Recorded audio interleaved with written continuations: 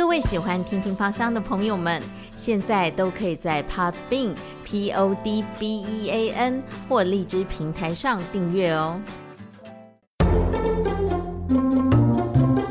了解精油原来可以这么轻松，芳疗物语带你用耳朵认识精油。大家好，我是凯妮，我目前是一个全职的翻译，也是一个芳疗师。今天很高兴要来跟大家介绍我喜欢的苦橙精油。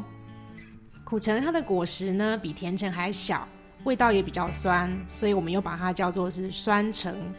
它的果皮在成熟之后呢会变成橘黄色的。苦橙原本长在亚洲，可是后来传到地中海区域了，所以目前最主要的产地是在意大利还有巴西这两个地方。那比较可爱的是苦橙啊，我们还可以把它拿来做成果酱或者是调酒哦。在萃取部位的部分呢，苦橙我们通常是从果皮来压榨做成精油。在气味上面，一开始闻的时候，苦橙它会有一个很苦涩的味道，可是我自己觉得这个苦涩的味道是很迷人而且很神秘的，感觉它后面还有什么东西会让你对它产生好奇，想要更了解这个植物。在苦橙精油呢，我们最常把它拿来做的是杀菌还有消炎。那因为苦橙也是可以吃的水果嘛，所以呢它在消化道方面也是对我们很有帮助的哦。它可以利胃也可以助消化。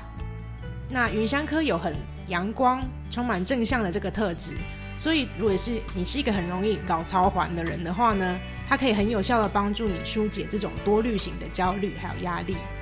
那在生理疗效方面，就延续刚才说的，它对我们的消化道问题很有帮助，所以如果你是压力紧张所造成的消化问题，很推荐你试看看这个苦橙精油。那或者是你有慢性疲劳症候群，常常觉得天啊，我睡好久，怎么都还是这么累，怎么每天起床都这么累，我不想上班，这种慢性疲劳症候群的话，也很推荐你试看看苦橙精油。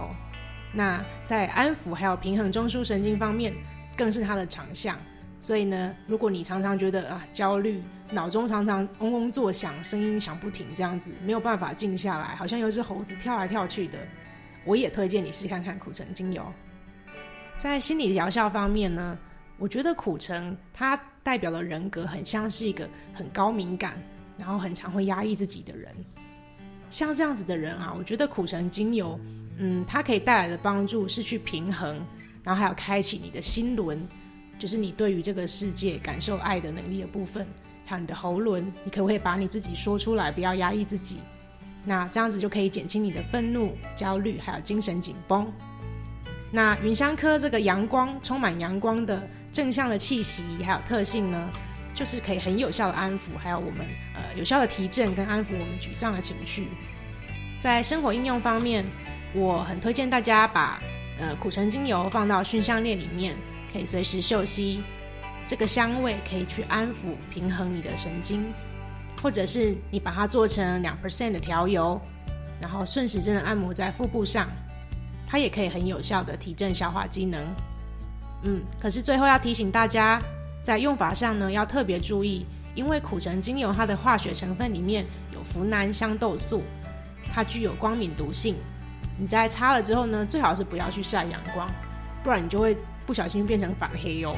那你就注意把它擦在衣服可以盖得住的地方就可以了。我是凯妮，今天很开心跟大家介绍我最喜欢的苦橙精油，希望这款精油代表的精神镇定也可以感染到每个正在收听节目的你。祝福大家，芳疗物语，下次见。谢谢大家今天的收听，记得到 Podbean PODBEAN 或荔枝平台订阅听听芳香的频道哦。